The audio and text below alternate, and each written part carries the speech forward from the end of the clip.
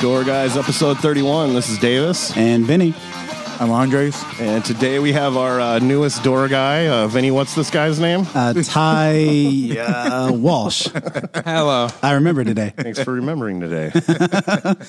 I was eating an apple right before we started this, and I told Ty, because one of our earlier podcasts that he was on, anytime I eat an apple now, I just stare at the core like I'm a huge wimp, because he told me about a man that eats the apple core at the end of the apple. My dad. It's disgusting. Well, his dad's a big hulking man, so that doesn't surprise me. I've never done it. I can't bring myself to do it. You got to salt it, too, and then I'll go right down. That's disgusting. You've never salted an apple? No. My dad salts every fruit. You know about that, right? You leave me out of this. I don't know why I thought you'd be a salty apple guy. I do it. I salt my apple. Yeah, watermelon. Yeah. You salt your apple? Yeah. Put lime juice on it, too, sometimes. Now, they do You say lime juice? That's getting outlandish. Well, that's just to keep it fresh for a picnic. That new voice you hear on the podcast is our guest for today, Kris Covi. Good afternoon, fellas. Welcome to the show. This is it's strange to sit here in the stands like where the people are. But I get why you just sit here and stare blankly at the guy in front of you And cross your arms and Yeah, right. with give your stern looks. And with not your laugh. knees touching the table. Yeah.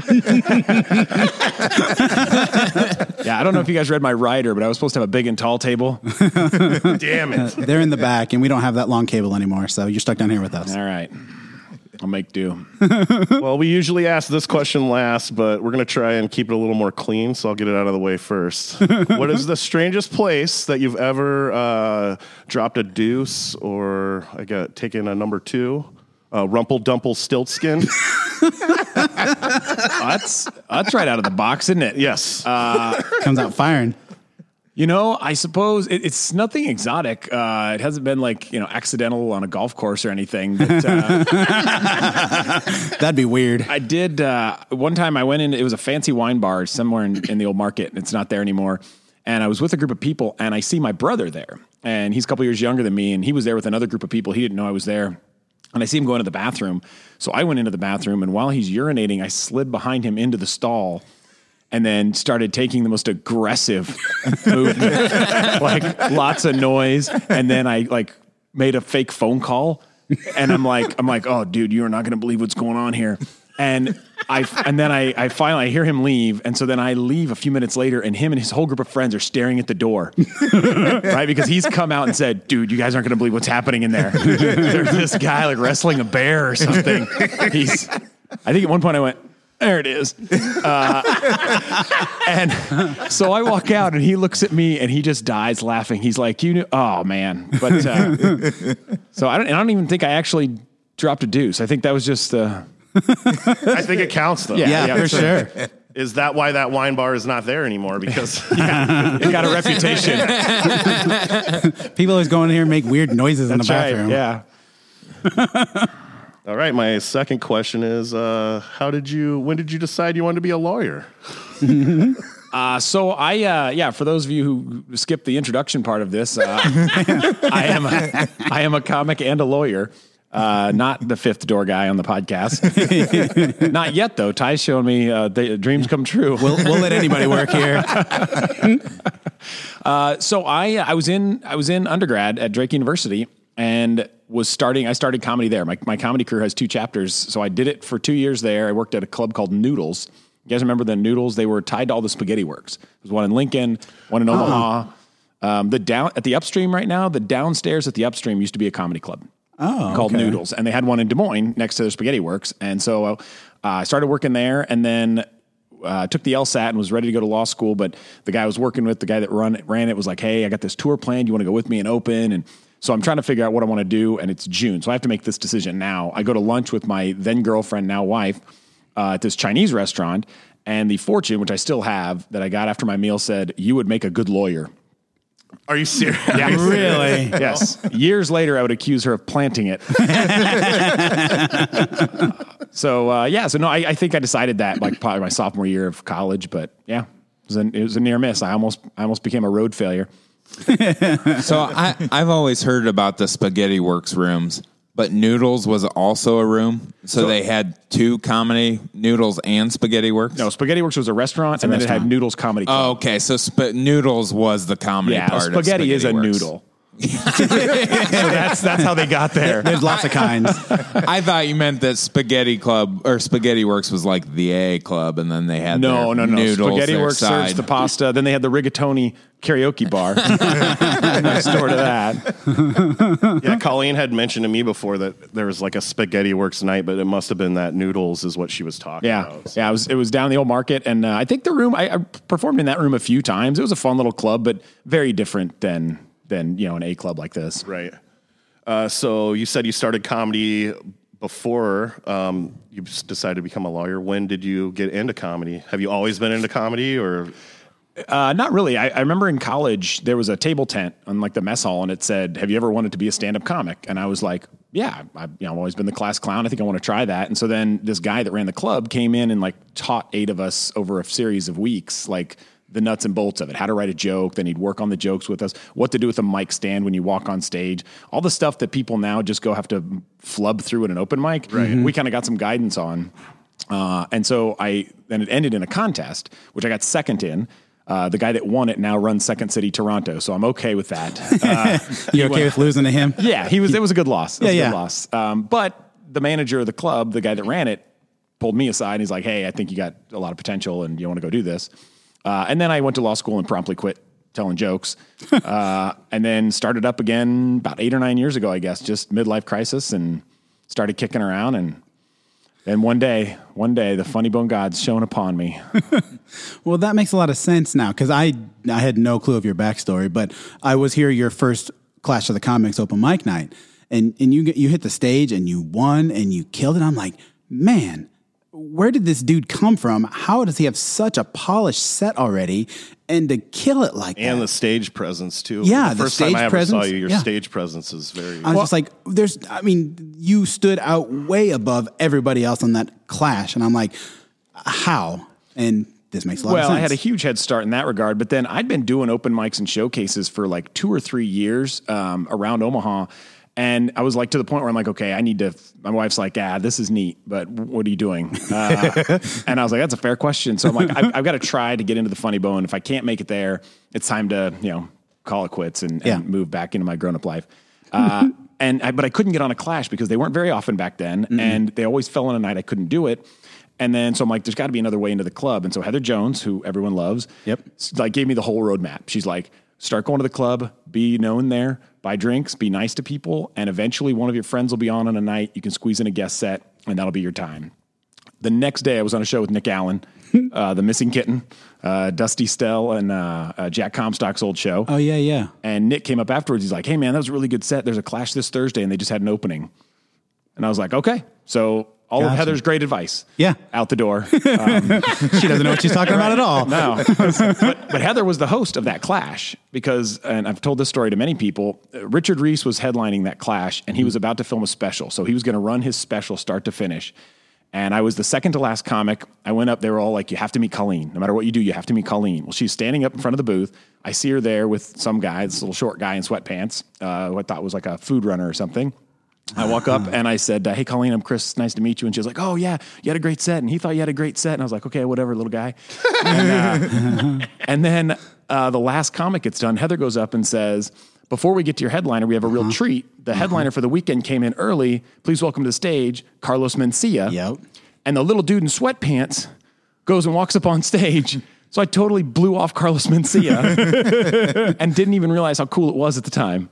Yeah. I was just going to say that it's so cool. Yeah. And now you know that was a really noble thing to do. It was. Well, actually, by the end of the night, when he did a 1 hour and 10-minute guest set and bumped Richard entirely. Top of the Clash. On top of a Clash. Yes, I remember that night. Yes. It was one of the greatest nights of my life because it opened the door to this place. And then now I'm here. That's crazy. That's the night you started, was that? Yeah, that's the Carlos Mencia night. Huh. Yep.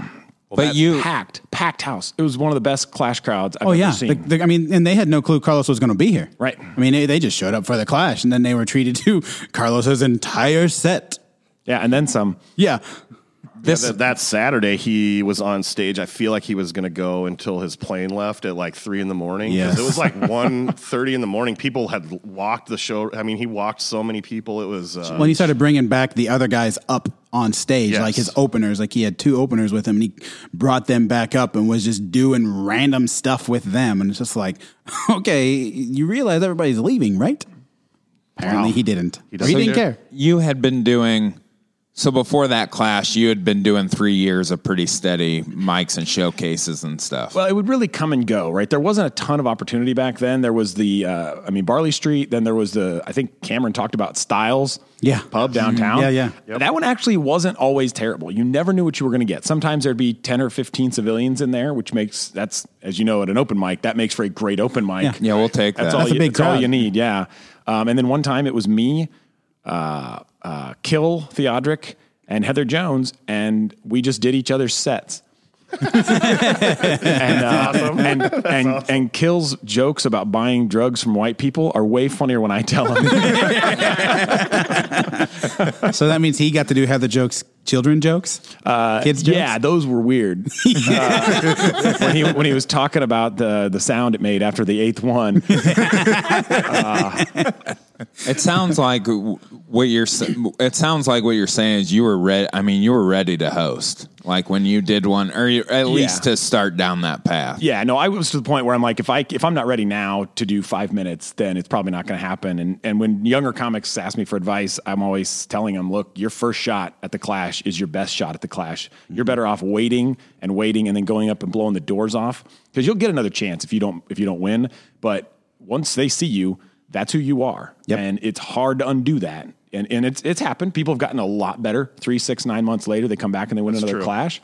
But you're never going to get a better shot than your first one. Yeah, we see the progression. I like that you say that, because I get comics that ask about, like a year in and stuff. But I didn't do a Clash till I was 4 or 5 years. Like I don't know if I was ready to host, but like, you know what I mean? Yeah. That first one, I'd already had a bunch of time in to polish it, as opposed to having to go up your first year and do the Clash 10 times and then see your whole progression. And I would go to open mics and showcases and do the same jokes, the same 5 or 7 for 4 months at a time. Like, I was one of those guys. I wasn't just shotgunning material trying to write a bunch of new stuff. I wanted to get the stuff I had perfect. So when I went up and did that set was already old. Yeah. The first time I stepped on with the Clash, there was no new jokes. And a lot of people at the open mics were sick of it, but that's what I was there for. Well, and Ty, you won your first Clash too, right? Yeah, I tied with somebody here. Right. But basically what I'm saying is, if anybody is curious how you make it through the Clash here, listen to these two guys. You've got years of doing the grind ahead of it, and then as soon as you hit the stage the first time, you both won.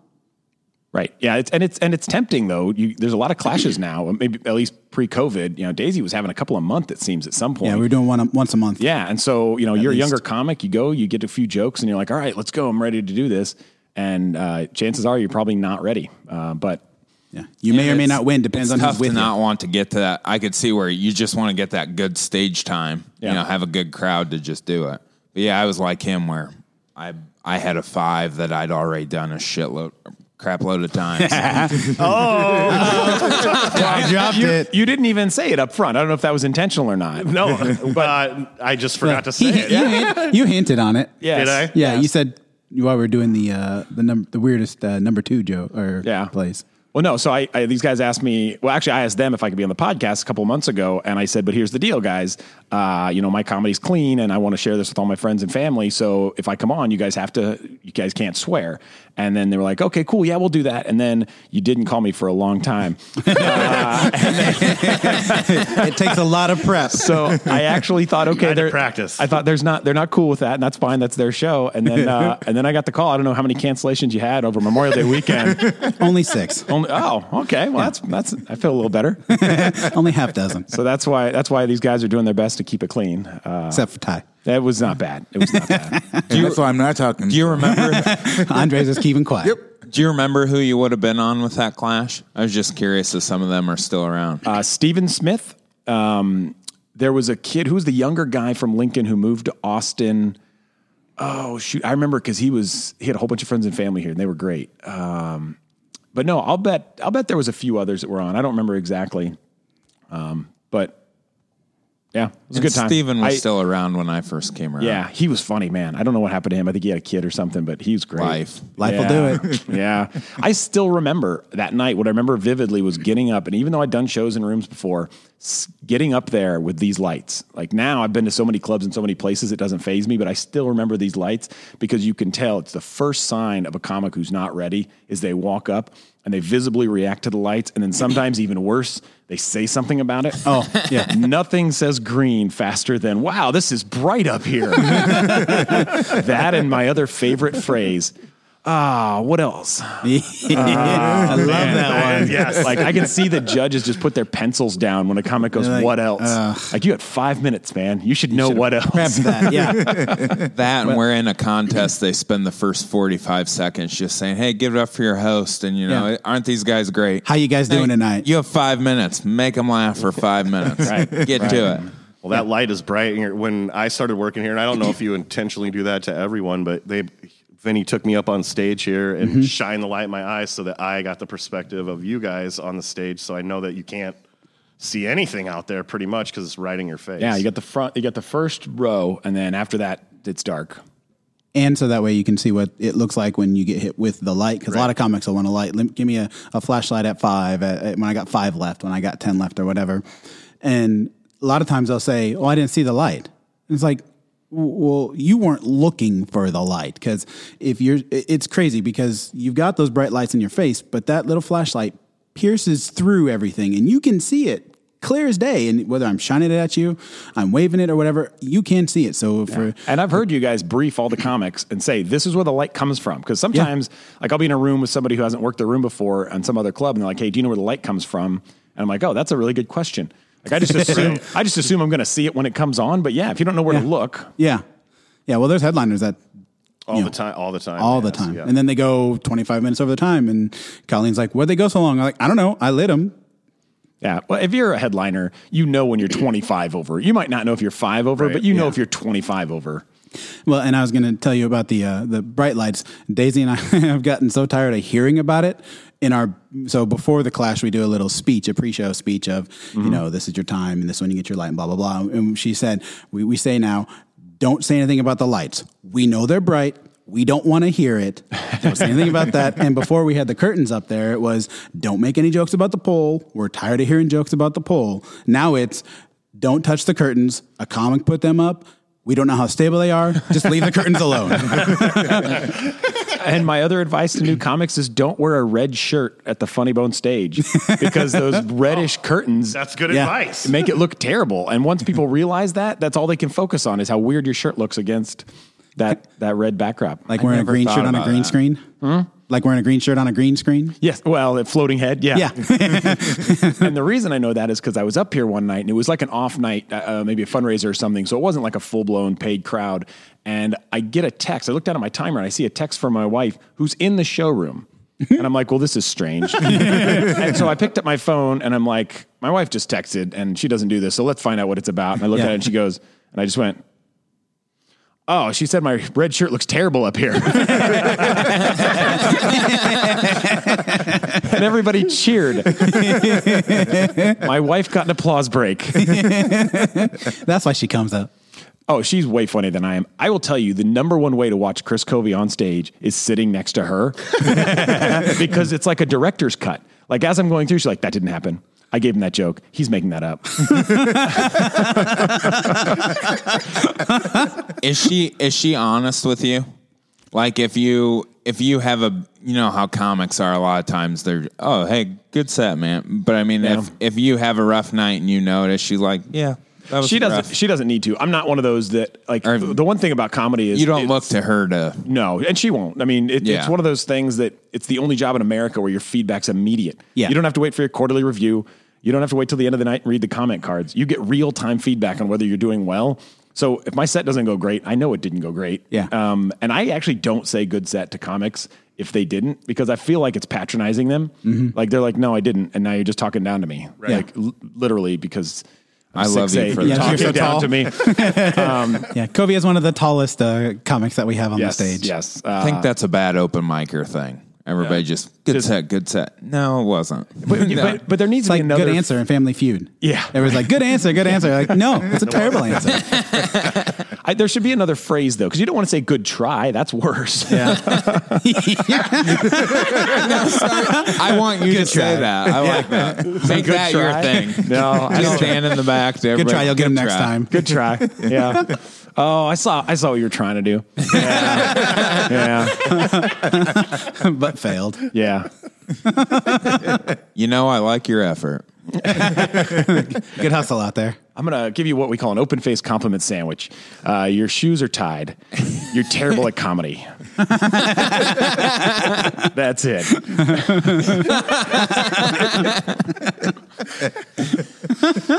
What is one of the strangest or worst gigs we always like to ask, since we, as door guys, deal with patrons of our place getting crazy? I think Colleen said someone last night passed out at their table. I think both of you guys worked. Really? Or you worked. Someone passed out. A lady passed out at her table. I must be a bad door guy.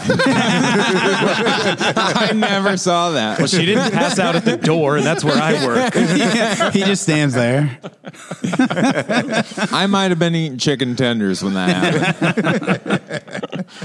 So we got a employee of the month over here. Yeah. He's going for it. No, I think probably, I mean, there's plenty of like, you go to some small town, or I do a lot of corporates, and you go to a corporate and there's a bunch of old people and they're not into it, and it's in a brightly lit hall in a VFW. But I've actually made my peace with those, and there's a way to turn those shows around, and everybody has a good time. But the one that sticks out, I was doing, I was not getting paid. It was a volunteer thing for a local nonprofit, and it was at Memorial Park. No, what's across the street right behind UNO? Elmwood Park. Yeah. It was in Elmwood Park outside, and I had like my sound system there, and there's like 3 picnic tables full of these volunteers, and behind them were the LARPers.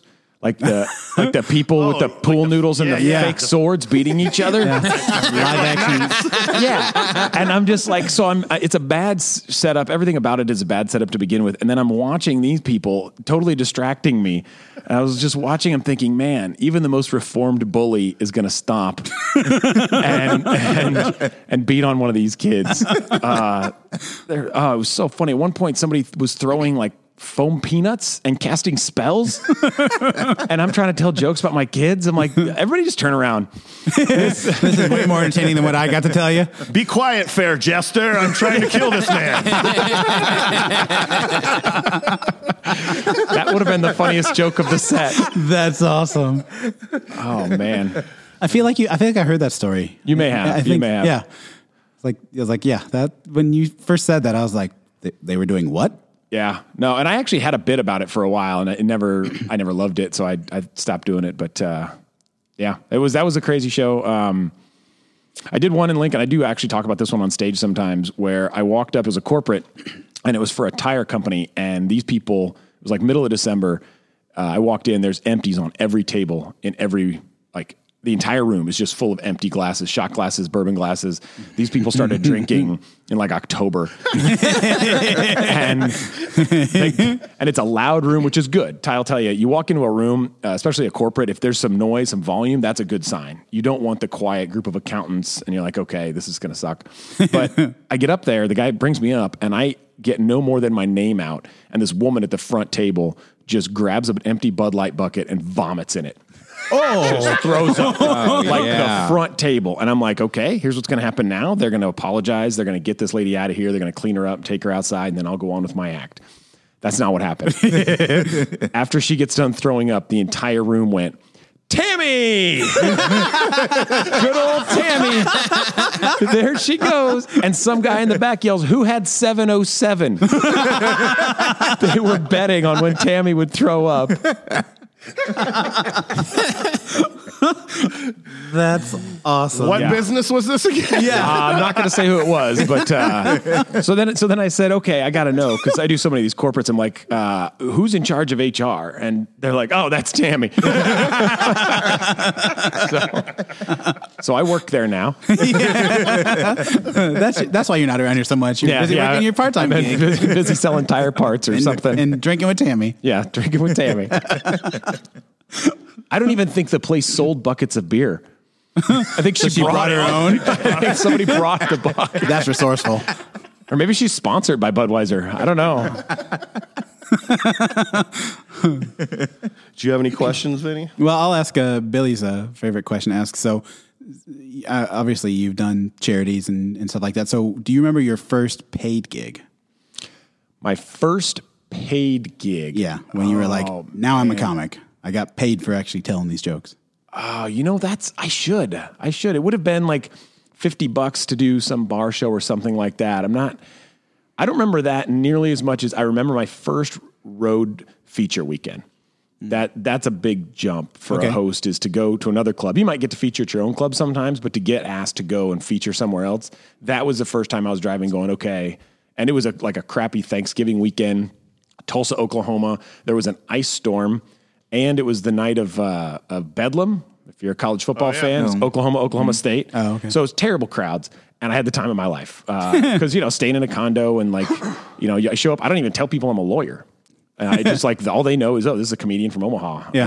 And that was really cool. Awesome. Who'd you open with? Do you remember? That one was, I don't want to spin my wheels too long here. It might have been, I know exactly who it was. Mark Poulos, big Mark Poulos out of Minneapolis. Yeah. Yeah. And the reason I remember that is his wife had a baby that Tuesday prematurely. So they're in the hospital. Oh. And so he drove home after the Saturday night show. He goes, hey, could you kind of, either be quiet or maybe go somewhere today? I got to sleep all day. I'm going to drive back to Minneapolis. It's like 10 hours after the second show. Jeez. So he gets in his car and drove through the night through a snowstorm. That guy's a hero. Yeah. And I'd met him before. Did either of you guys work the Last Comic Standing show here? Yep. Yes. I did. Yep. The single greatest show I will ever be a part of. Oh, yeah. Because I hosted that one. 33 comics with 3-minute sets from all over the country. Yep. So it's their best opener, their best closer, and then a joke in between. Mm-hmm. And then I went back up and said, give it up for that guy. Here's this guy. And then I went and sat down again 3 minutes later. It was like 2 hours plus long. Yep. Wow. And it was exhausting. It was the funniest show. Because it was awesome. We used my iPad with a clock as a timer back in the sound booth because you could see it through the thing, so that way people knew how much time they had left. And so I was standing outside of the sound booth, starting, stopping. So yes, that was a very exhausting show for me too. Because they, all the comics were either headliners or features that had been invited to come in. The NBC crew was here to take the video. And it was an amazing collection of comics in one place. Didn't you get to do a set at the very end, or did you do a set? Well, I did. I got actually an extended set up front because I was the host. So I was originally just going to be in it because I had just won the Clash like a couple months before, and then came and did my first weekend. And again, that's something that I want to talk to younger comics about. Is winning the Clash feels great, but you probably went up after other comics in a great room.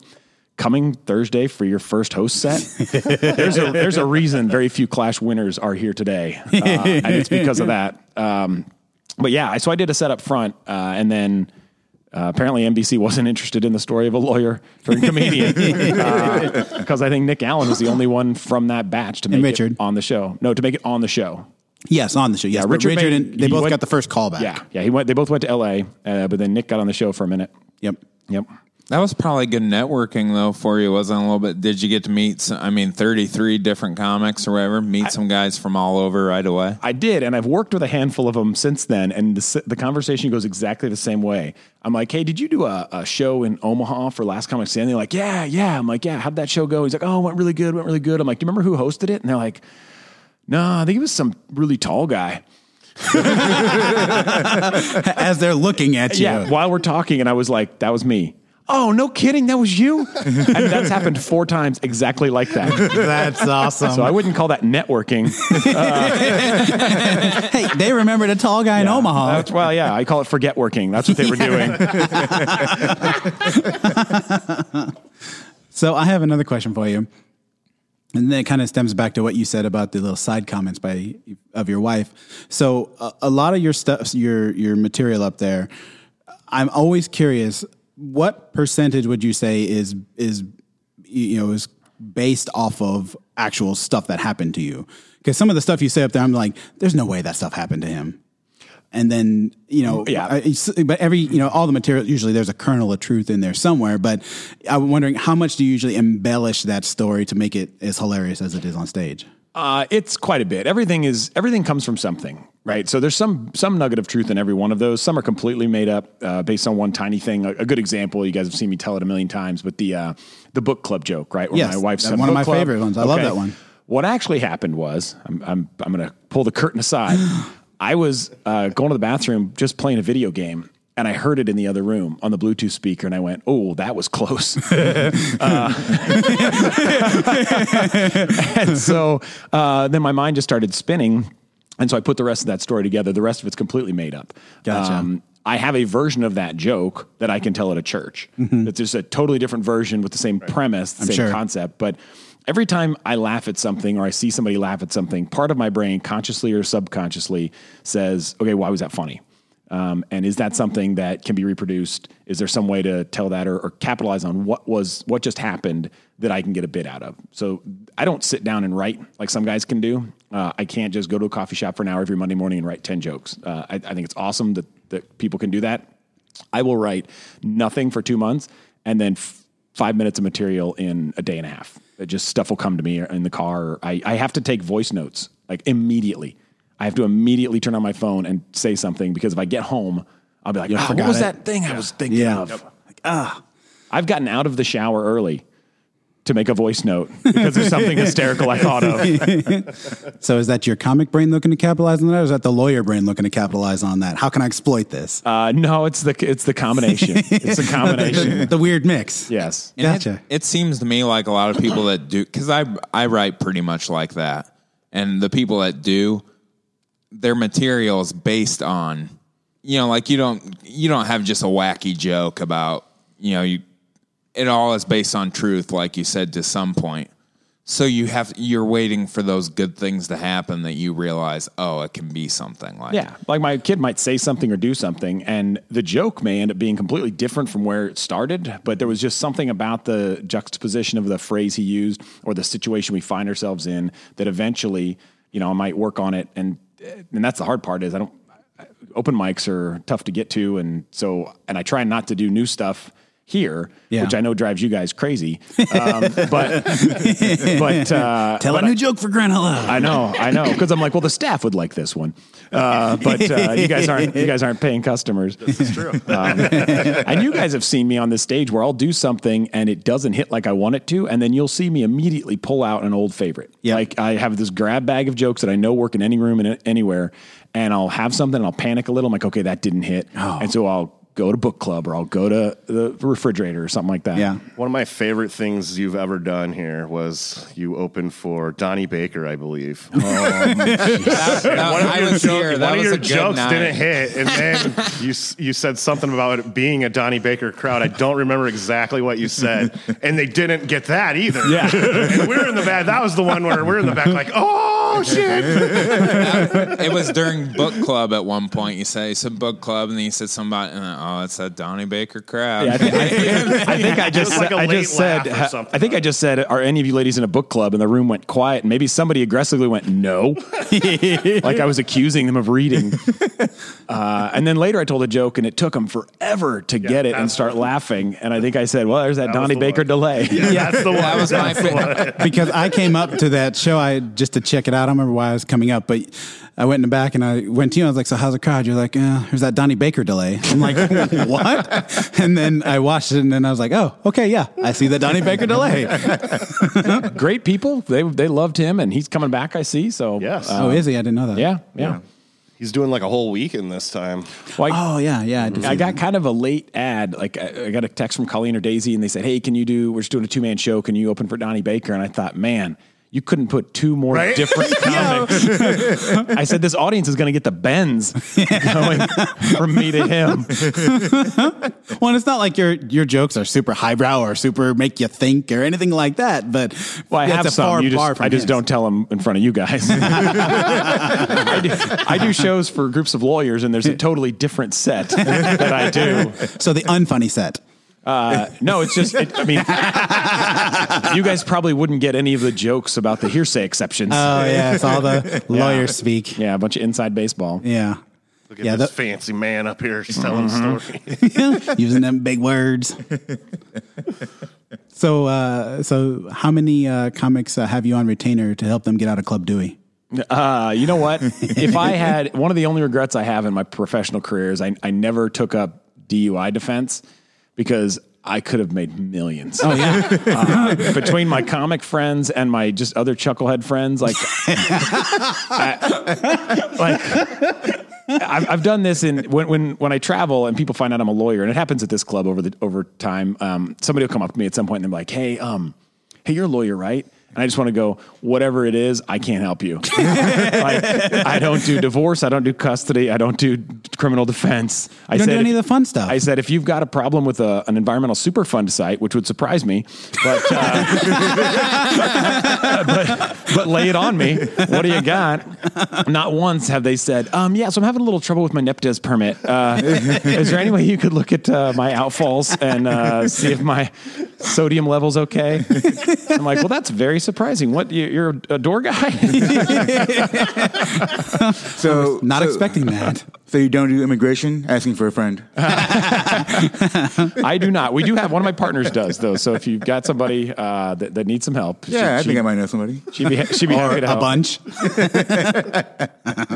I've got a cigar question. Okay. Because lots of times you like to Keep smoke it a cigar. clean, buddy. You like to smoke a cigar on the patio, and you've shared with me before, and I have fun doing that. What is the coolest? And because you usually bring a couple, is there a really cool, famous comic that you've smoked a cigar with? Have you shared a cigar with a real? No, I mean I've smoked a cigar with Larry the Cable Guy out there, but I don't know that we That were, would count to me I as didn't cool. even know if it was with him. It was about him. We were near each other, and Colleen introduced us, and we chatted for a few minutes. And you're both smoking? And we were both smoking. That counts. So it was that. But no, there's really not. I mean, you got Ron White out there. I mean, Dusty Slay, actually, who just had a baby. If you are listening, congratulations, Dusty. He smokes cigars. We talked about it. We just didn't get. He was fresh off his surgery. Yeah. So he didn't. He wasn't down for that. No. But I haven't smoked a cigar with too many of them. I'd like to. There's lots of them out there that are fun to hang out with. Marge Tackis from the Untamed Shoes used to smoke. She loved, I'm sure she still does, smoke cigars. And when she would come into town, that was always, she had her cigar buddies. She would always go to Nickelby's. Nickelby's, yeah. Yep. And that's where she would go. And so I was like, what'd you do today? She's like, oh, nothing. Just hung out with the boys at the cigar bar, smoking cigars all day. That's not out of character for her. No, not at all. That's very much right up her alley. Yes. You have any more questions there, buddy? About the cigars? Yeah. No. I mean, you obviously like them. I was going to say. You know way more about cigars. I'm like a $5 cigar bin guy. But I do like smoking after a show. Yeah, I think cigars are like wine, right? At some point, it's real cheap. And then there's a bunch that are kind of in the same price point, anywhere from like 8 to 20. I'm not going to be able to tell you the difference between an $8 cigar and a $20 cigar. And then you get up to like the really expensive ones. I'm not sure what the point is, but I'm not going to say any brands unless they're going to pay you guys for it. Good call. So, We're not sponsored by any cigar company. Yeah, but they're open for business. But no, I do like cigar. I don't smoke very often. I'm very seasonal. Like I'll smoke in the spring and the fall when the weather's super nice outside, and then I'll go 4 months without picking one up. So it's just it's become my way. Like I don't drink anymore now, so it's become my way to like still do the adult thing with like if people want to go have a drink. I mean, you could do your own taxes. We were talking about that earlier. Other he things, doesn't. There's other things you can do. Be a big brother. But like if people want to go have a drink, I'm like, oh well, let's go to what's the one, Copacabana. Yeah. Let's go there after the show, and then I'll smoke a cigar, and Got you it. guys can get drunk and smoke cigars. Got it. I see what you mean. You need a vice to fit in. Yes, yeah, because I did like doing bad things for a long time. You still like Sounded it. pretty ominous. You still enjoy I it. feel like that should be followed by a question to me about what the statute of limitations is on certain crimes. Do you know those? Murder is there isn't one, so okay. I think that's where we were going, right? Let's cut to the chase. Okay, take a step down.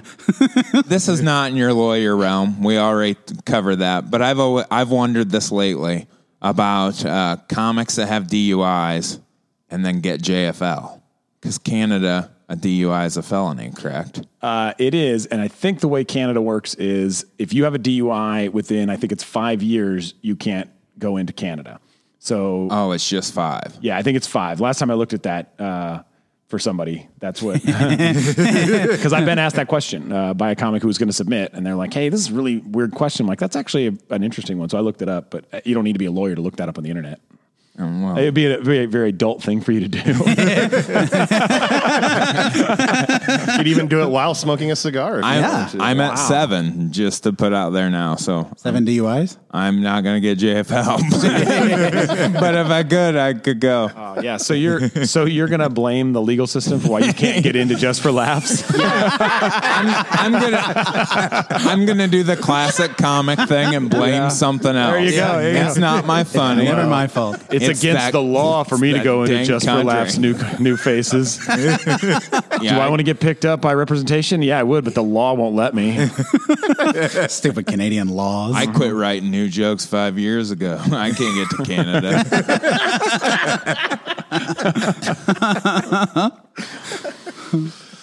So one of the reasons that we wanted to have you on today is this week we have the mustache comedy Commodore Comedy Contest. And Yeah. you've been doing this for how many years now? It's a fundraiser. Yeah, so it's part of Mustaches for Kids Omaha, and real briefly what we do there is a bunch of us get together, we shave down, clean shaven, and then for 30 days we go just a mustache. It's too bad this is a podcast because my mustache is We'll post pictures on the socials. pretty glorious. It is looking good. And so, and then we raise money for a local children's charity.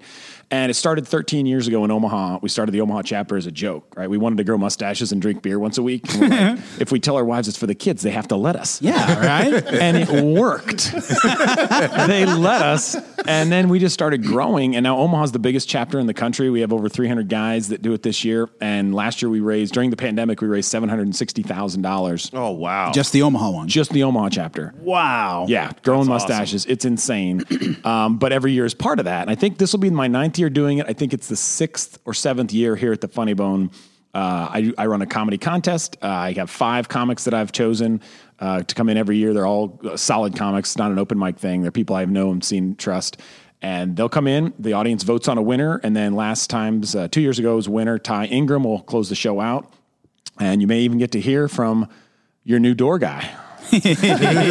Tyler Walsh is on that show.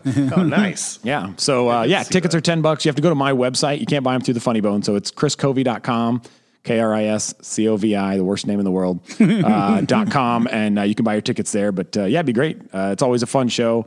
The club is just awesome. Colleen lets me come in here and do this on a dark night every year and doesn't charge me anything for it. So all that money gets to go to the kids. And so the staff comes in on a night they don't have to work, and we really appreciate that. So do you take like donations here as well? Like do you have like a bucket or a pass the hat, or is there something like silent auctions or anything like that here during your show? so I've never worked one. Oh, yeah. So we'll have 2 or 3 silent auction items, raffle items. So we've got a couple of really cool things that we will raffle off. So there is a way to donate, or you can just go, if you can't make it to the show and want to donate, you can just go to m4komaha.com and just make a donation if folks are interested. Our charity partners this year are North Star and In Common, two groups that are essentially, to boil it down, they're tackling poverty in North Omaha.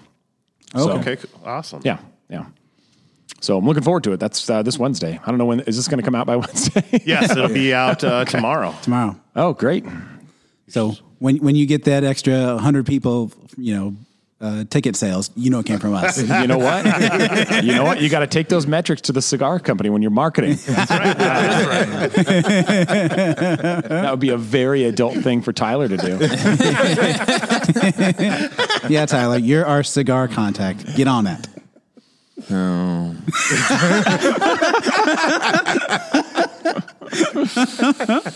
A little pushback there. Yeah. Hesitation I go trashy. in every aspect. I forget that. Well, Now, not with your haircut. You got that fancy salon haircut. Oh yeah, I throw people. You helped me on this stage not all that long ago, and I was actually wearing this shirt. I do remember that shirt. Yeah.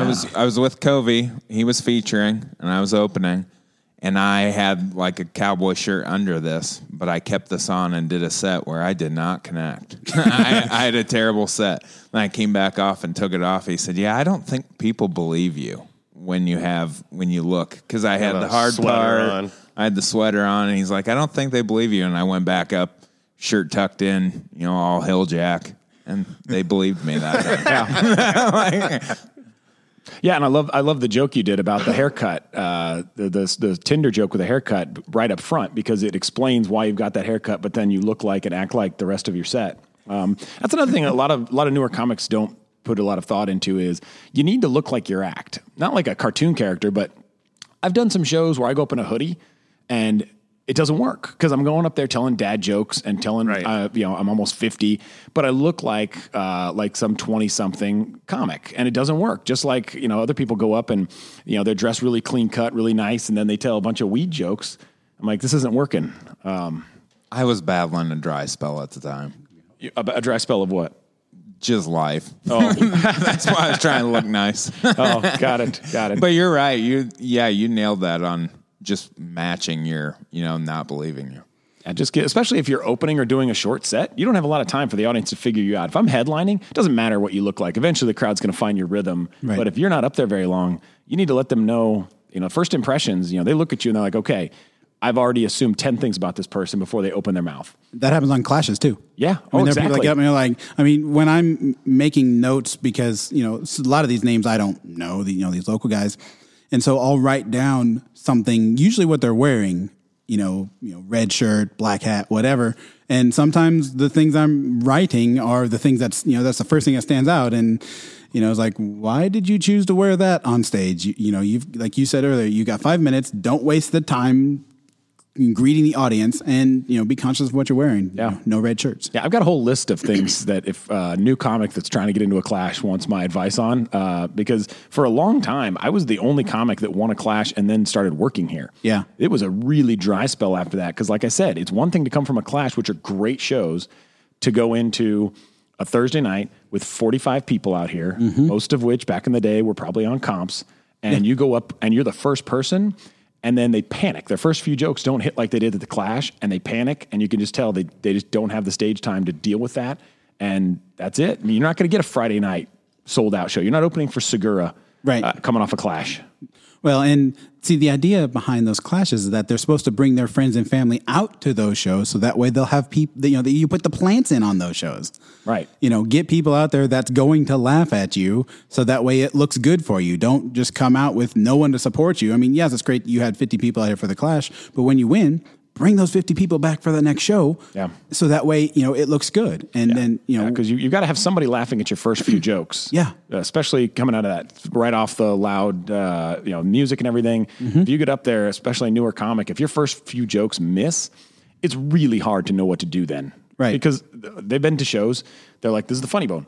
The crowds always laugh at the funny bone. That's their experience. But that's not always true. No. It's not true at all. Not even close. Not true. Sunday night shows, I never minded the Sunday night shows, but the type of crowd that would come, like a lot of headliners would really struggle to start. By the time they're headlining, they recover quickly. Yeah. But after coming off Saturday late night show, then they hit the Sunday crowd, and it's like, whoa, okay, this is a very different group of people here tonight. Yeah, you used to work a lot of Sundays, Davis. I didn't like to work Sundays. I didn't want to have one day where I didn't have to work either job. But yeah, I worked a Sunday one time with, I want to say it was Willie Farrell maybe, and there was literally maybe 20 people here. This whole row here in the front with the back on the tables was where everyone sat. He had us turn up the lights, and he went to because he does a lot of crowd work. He went to every single table and had a conversation with them. It was a great show for me back here. Obviously, the atmosphere for him probably wasn't the best, but he's also more of a Vegas lounge type guy, so he handled it very well. But I've seen it where Sunday nights there's not a lot of people like that in here, where they're like, what's going on here? Yeah. And you see them struggle on stage like you're talking about, because they just came off Saturday night where it was a packed house, the energy's crazy, and it's kind of like, this is how I'm in the week. And coming off of 4 weekend shows, if you're doing 45 or 60 minutes, even though that doesn't sound like a lot of time, that's mentally exhausting for a headliner, no matter who you are. 45 to 60 minutes, 4 shows in 2 days, that takes a lot out of you. And then you get here Sunday, and the audience isn't giving you the energy you need. It can really struggle. Well, and after sitting around all day and waiting for that one show, and that's a different mentality as well. Right. And Willie's such a professional. I mean, Yeah. he's been doing it for years, and he's the only comic that wants a 1 minute light. You light him at 1 minute, he wraps it up and he's done. Yeah. I mean, Yeah. just because that's just how he is. And I did a show with him in Cedar Rapids. I always get those two confused. Rapids. And the room there has a very low ceiling, and I am very tall. And it was a sold out show because the local Coors distributorship was having their holiday party there. Okay. And so I had gone up before the show and I put a Coors Light in the ceiling panels. And then halfway through my set, I ran out of beer because I don't drink much on stage, but it was more of a prop that night. I'm like, oh man, I need another beer. And somebody's like, oh, I'll get you one. And I'm like, no, I got it. I reached up into the ceiling and pulled it down. That's good. That's awesome. Yeah, you can't do that here. No, I couldn't even get those balloons down that Colleen was still mad at me about. Yeah. From New Year's. Yeah. Covi worked our New Year's Eve show and decided it would be, we had big 2021 balloons, a 2, a 0, a 2, and a 1. And Covi thought it'd be a good idea after the ball drop to just attack this thing and punch Oh, it it was and great. I've beat never the crap seen out of it. And then that it kind of energy from you. It was great. flew up in the ceiling and just sat there for months. And I thought they were down because I sent her a note the next day. I'm like, hey, sorry, those balloons got off the rails, but I've got a guy with a ladder. And It was the balloon's fault. It was. Typical comics blaming something else. Sorry, I couldn't catch them all. They're balloons, not Pokemon. Yeah, that's right. I'm a parade. And so I said, I'll come up there with a guy. And she's like, oh, don't worry about it. We got it. And then I didn't hear anything about it until, 3 weeks ago. She sends me a picture of some of you guys had gone Brian up there finally and got gotten them. So our original plan was me and Brian both have throwing stars at home, so we were going to bring those to do it. Yes. Of course you do. The only question is, why are they at home? You don't have your concealed carry? I don't. And the day that we brought them up here to have our contest, who could get it down, they already got it down with the ladder by the time we got here, so we were disappointed. Oh, yeah, that would have been awesome. I'm sure Colleen would have so loved that. And then you needed the ladder to get the throwing stars out of the wall. I kind of figured Brian would have them tucked into his boot at all times. Well, no, those are those little knives. Those little throwing daggers. knives in there. Yeah. I got a little spring-loaded contraption. Well, I can't use them to defend myself because I feel like it would just make someone like an intruder or somebody angry. Yeah, they're what was that? What did you do? That hurts. So you got to use them to get balloons down or things like that. Pop pool floats. That's what we do with our old pool floats. I let the kids throw them at them.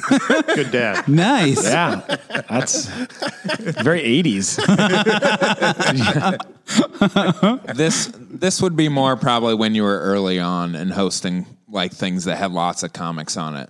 But have you ever had, in being a 6'8" comic, how many awkward mic stand situations have you had where it's a 5 foot tall person and then you? Well, actually, I'll tell you the first time I met Brad Williams, who's who's short, A lot short. he's very short. I met him actually after his show. He was over at a local lounge. Again, I don't want to step on any sponsors. And we're talking, and I was like, oh man, it's such a great set. And we get to talking. He's like, hey, next time I'm in town, tell Colleen you want to open for me. I think that'd be funny. And I'm like, yeah, that would be really funny. So that happened. So he comes up, and the first time I bring him up, I torque the mic stand, like nice and tall, but like I torqued it down real tight. And I walk off stage, and he goes up there, and he can't get it. And then the audience starts laughing at him, and he just turns and just flips me off. And then eventually gets it down, and he comes off stage, and he's like, that was hysterical. Do it every night. And then I took a selfie with him, but it was just me. And I said, hey, look at this selfie. And he goes, oh man, you're a dick. But send me that. That's awesome. He is absolutely one of my favorite guys. When people are like he's one of the only guys I will come up and watch when I'm not working, right? Because we spend so much time with comics. I rarely just go see a show. There's a list of maybe 10 of them that come through here, and I will go see them when I'm not working. And he's on that list. Yeah. I have comics that are that way because, with me only working Thursday nights, I don't get to see everybody. And so, yeah, there's a list of oh, this person's in town, I got to be up there. And they're not big national names. No. You know, yeah, it's Chris Porter, Ryan Hamilton, Yep. Brad Williams, like the guys Porter's that number one for me. Your list is similar to so mine. good. And every single time, they just crush. Like they never have. You can tell there's newer stuff that they're still working through, but it's buried between gold, and so you don't even realize. It's like Right. you need the break. Yeah. Like when Brad gets up there and starts preaching at the crowd. I mean, he like whips them into a frenzy. Yeah. Yeah, we need to get him back here soon. He is. I think he's on the Is he? calendar. He's coming back in August. Yeah. Oh, and then sweet. Porter's in November. Yeah, New Porter was on there. Yeah, and I see Ryan Hamilton again's is coming Yes. too. Is he? Yep. Yeah, and Donnie Baker. Donnie Baker. Why did you lump him in with them? I mean, he had a good list going. Hey, it's a great way to he puts in the work on YouTube, and that's one of the new paths to success. Build your fan base, sell tickets. Yep. Clubs will have you.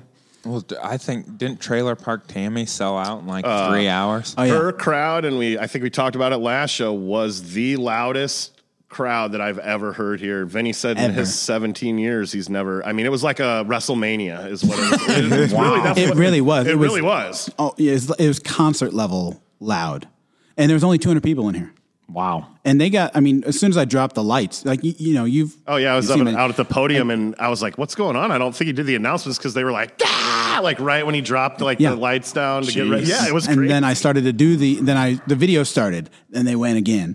And then the screen starts going up. They went again. I started doing my intro. They yelled again. And then, Well, do you know how hard it is for those NASCAR drivers to hear you cheering? You got to have some volume. True, it is loud there. That had to be a great beer sales night. Yes. it was, not a lot of mixed drinks. Not a lot of Cosmos up. No.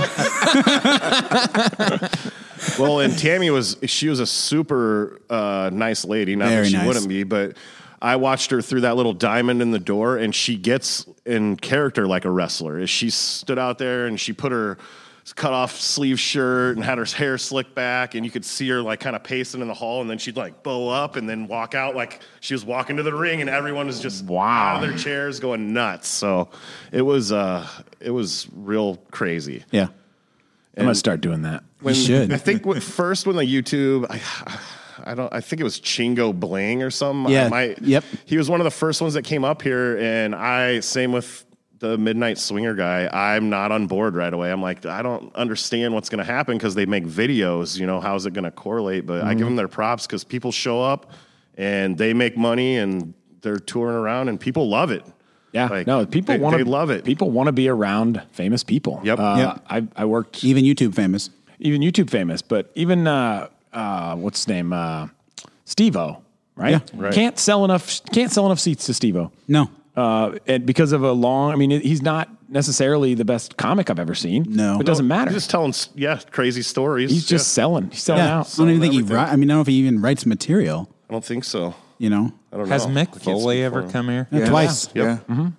I've never seen him, but Yeah. I mean, he's good. Same thing. Lots of stories, wrestling stories. And then there's people that really surprised me. Like when I saw, and I don't think he's been here in a long time, but when I saw Bobcat Goldthwait, his set was genius. I was not ready for that. I knew he wasn't going to do Police Academy the whole time. Yeah. But Right. he acknowledged it. He gave the crowd touched on enough it. of that so that they were like, you're not waiting for the end, right? I'm not going to wait and play Don't Stop Believing at the end and go into that character. But then he went into some really cerebral stuff, but he delivered it in a way that was like, oh, this guy was a brilliant stand-up before he started doing voices on Police Academy.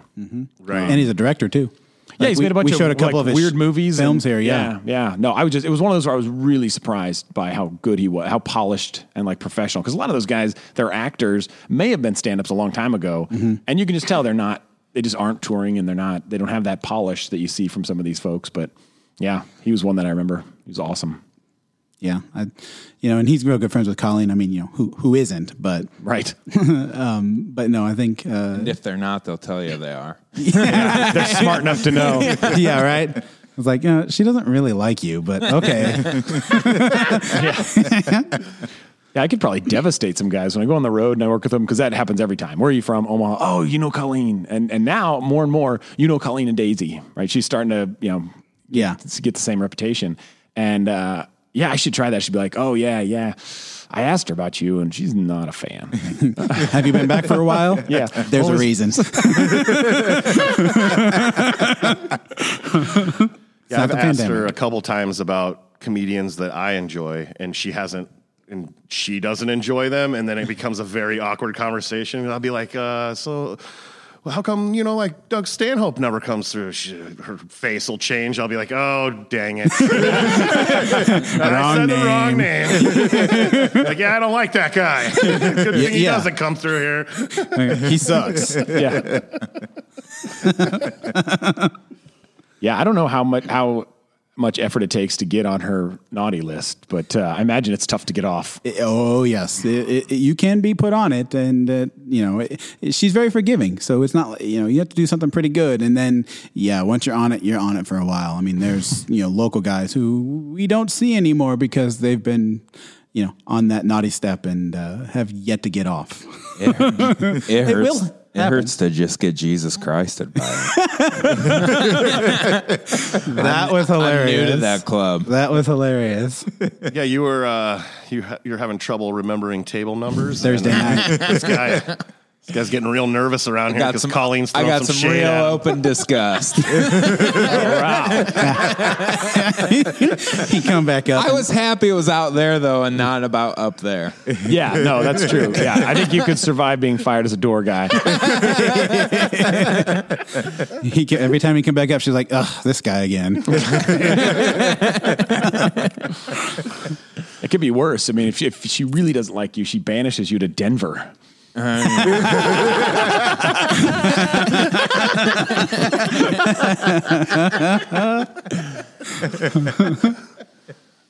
this guy's saving up to go to Denver soon. So. Yeah. There's a reason why. Or maybe you don't want to be too namey, but who would you say is your favorite headliner you've ever featured for or would work with? Or just maybe a couple that are in your top you want to work with super again. excited. Yeah, I like I said, I've already said a few of them. I really like Chris Porter. I really like Ryan Hamilton. I like Brad Williams. I don't think I ever hosted for him, but I really like hanging out and watching Josh Blue. Oh yeah, he's terrific. I don't have a lot of experience with the Seinfeld level guys, the Patton Oswalds. So it's that not a household name level comic, but there's some Road Dogs. but they are, but they're like a step above that. I'm not going to say A-list, B-list, C-list because it's too subjective, but. And then there's been very few headliners I've worked with that I was like, I wouldn't want to do that again. Like they're really few and far between. I think most of the comics that come here are happy to be here. I've heard that from them that they're like, yeah, this club's reputation nationally is really good. And then they'll list off 4 or 5 other clubs that are, people really want to come here. Like it has a good reputation. I think Pat McGann was just here and he'd never been. And he's like, I've heard about this club for years and was thrilled to come here. So it's interesting, those comics that have heard about us but never get here. And for a while there, we would have the same several comics, throughout the rotation, throughout the year.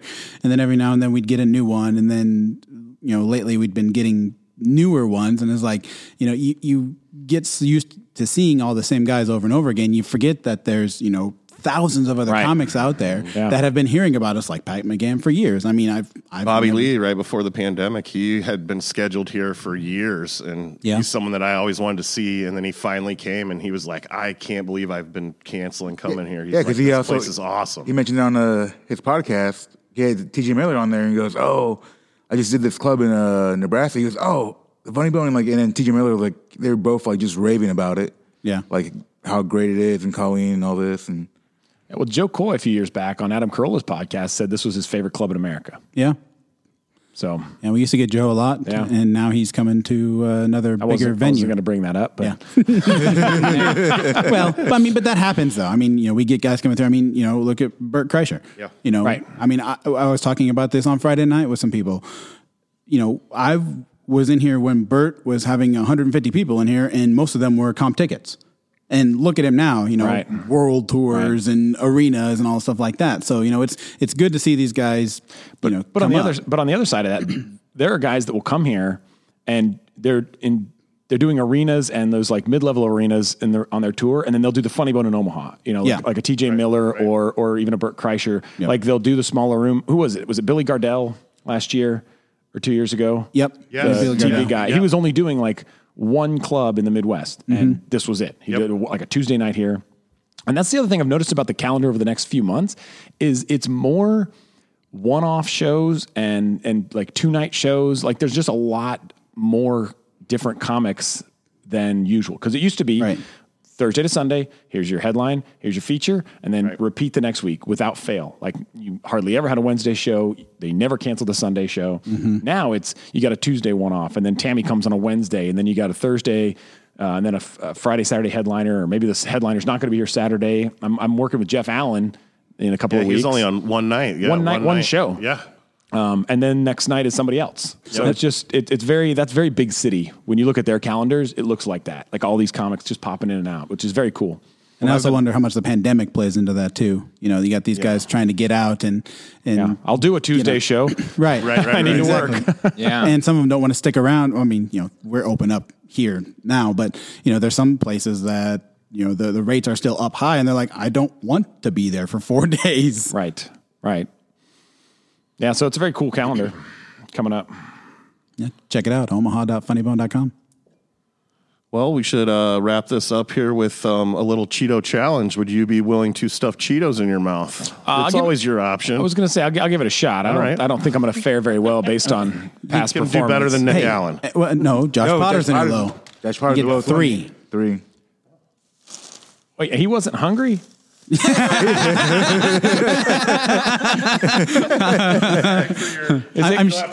it because he kept eating them? No. This is the best. Did he even eat them? No, he didn't. You just had a little mouth. That's what he said. Yeah. Because I got a very little mouth, so I probably won't do good in this. Yeah, he called it at the beginning, and he was right. You know, I thought he was just whining. And all right, what are the rules here? So you have to stuff these Cheeto Puffs in your mouth. They can be halfway out. You can't break any of them. And that's it. We'll see how many you get in there. And we're kind of the judge if they're in halfway or not. We're a lot more lenient than we used to be. What's the trick here, Tyler? Tyler does have a good. Just put them in. Just get them in there. Andres is the king. Andres, he has he's like the king. 16. Yeah, I got 16. Holy cow. the flaming hot ones. Yeah. Wow. Yeah. He goes around bars and tells it. He's got the first one and he's tucking it in like a chew. I like that technique on the left side. Now we're at 2. Here's number 2. Yeah, you'll need both hands for that. Oh yeah. You got a good pace. Yeah. Yeah, I think it was Brian who stuffed them all in at once or something. Heather Jones did too. Now we tied Josh Potter. Does anyone have the number? I lost track. This is 4. We're in Nick Allen territory. You're going to have to dry clean that mustache. You're not supposed to make them laugh with the Cheetos in their mouth. Get Cheeto long that way. And then we go for number 5. There we go. He's doing, for a guy who didn't think he could do it. I know. I mean, he's right on par there. About to go over get that in the middle Richard there. right here. There's a whole lot of people he's leaving behind with this 6th one. Yep. Do you have all these memorized? I have a lot of them. Everybody's record. I don't have a lot to do with hitting number 7. Wow, see, look, he's got more room there than he thought. This is great. Yeah, it's a good showing. He's going for number 8. Oh, there we go. That's the chew one. I mean, 8. The elasticity of his lips is real. I mean, I know. The mustache is not hindering him at all. No, not at all. He's struggling at number 9. Uh-oh. He's trying to find a gap. There is a gap 9. there. Yep. Is it big enough? That's the biggest question. A little bit of gagging. Going for that number 9. Oh, that's number 9. Good. That's pretty good. He said, I don't know. He's like, I don't know. Number 9. Can he get number 10? Huge. 10's a rough number. This is an unbelievable showing. I hit number 10. Yeah? We'll call that number 10. I count that. Is that a whole bag? That's a whole bag. That's a whole mini bag there if you want to go for number 11. Yeah, there's another bag. If you think you got room. He's checking. Oh, he says maybe. I guess we should open up both of those bags. There we go. Oh, he's room for 11. Oh, I think so. I think it is. Squeezing it in there. Oh, is it going? Oh. Stretch those lips out. This is really the only reason we have you on here. Like Cameron talked about last week. That's half an hour. Oh, that's 11. Oh, that's for 11. Sure. Oh, he's going for 12. Keep going. No, a little too. Oh, man, you're hammered. Oh, he's tapping out at 11. Wow. Up there in the upper levels. Oh. And you remember the back this time. Good job, Davis. Yeah, I did. I didn't bring a napkin, though, so I'll have to run and get one of those. You guys are so stupid. The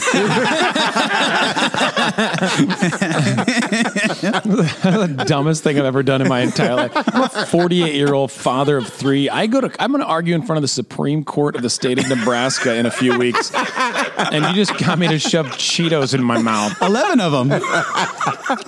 You think I should be proud? Yeah, it's impressive. Yes. Proud of that? Yes. In this environment right here, you should be very For this proud. realm, When you yes. leave, you can be ashamed. I got a suggestion. When you start off talking to the Supreme Court of Nebraska, lead with, hey, who can stick 11 Cheetos in their mouth? Cheeto Puffs? Mm-hmm. This guy right here. I will. And then you'll win. May it please the court. My name is Kris Covi. I represent the appellant in this matter. You might know me from such things as shoving 11 Cheetos in my mouth on the Door Guys podcast. The reason my client shouldn't get the chair. I have argued a few times with a mustache, and my mustache has a name. We name our mustaches, and mine's the Commodore. Mm-hmm. And that's why it's called the Commodore Comedy Contest. Gotcha. And I've been tempted to introduce it. Good afternoon.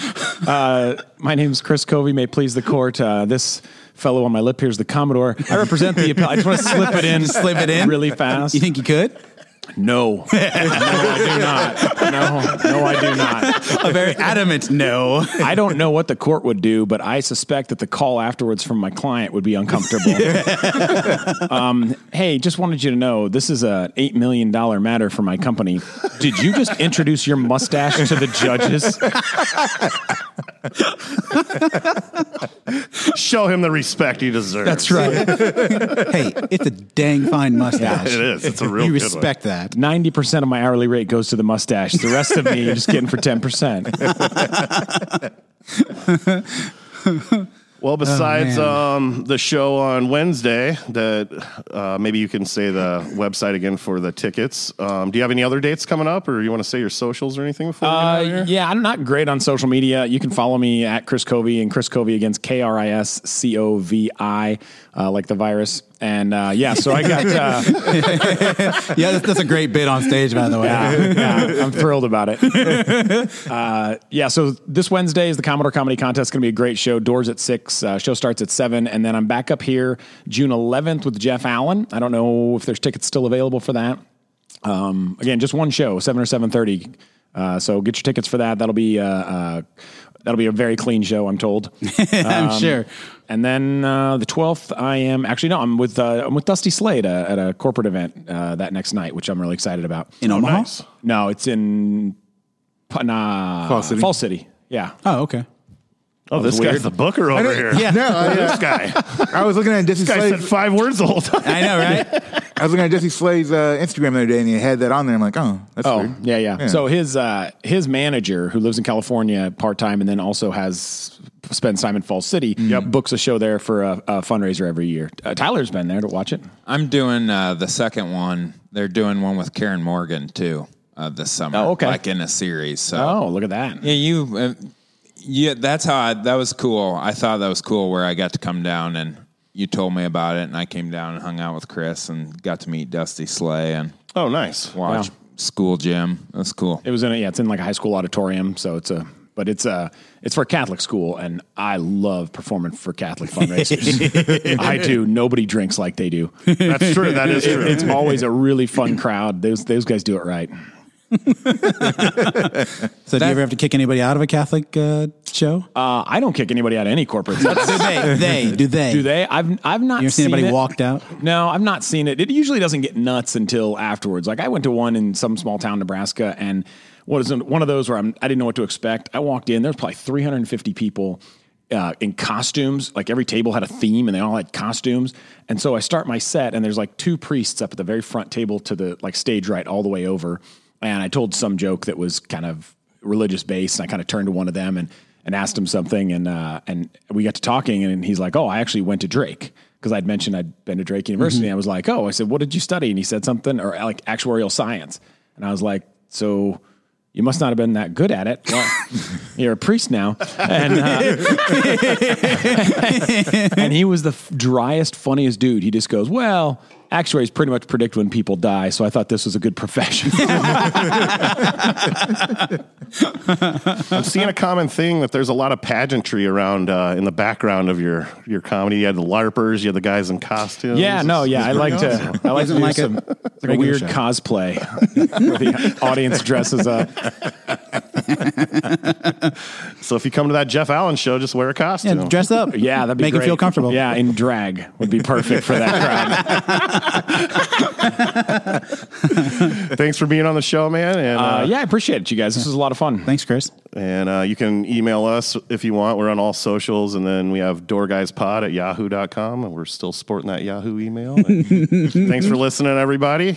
We'll be back next week. Thanks, guys. Thanks.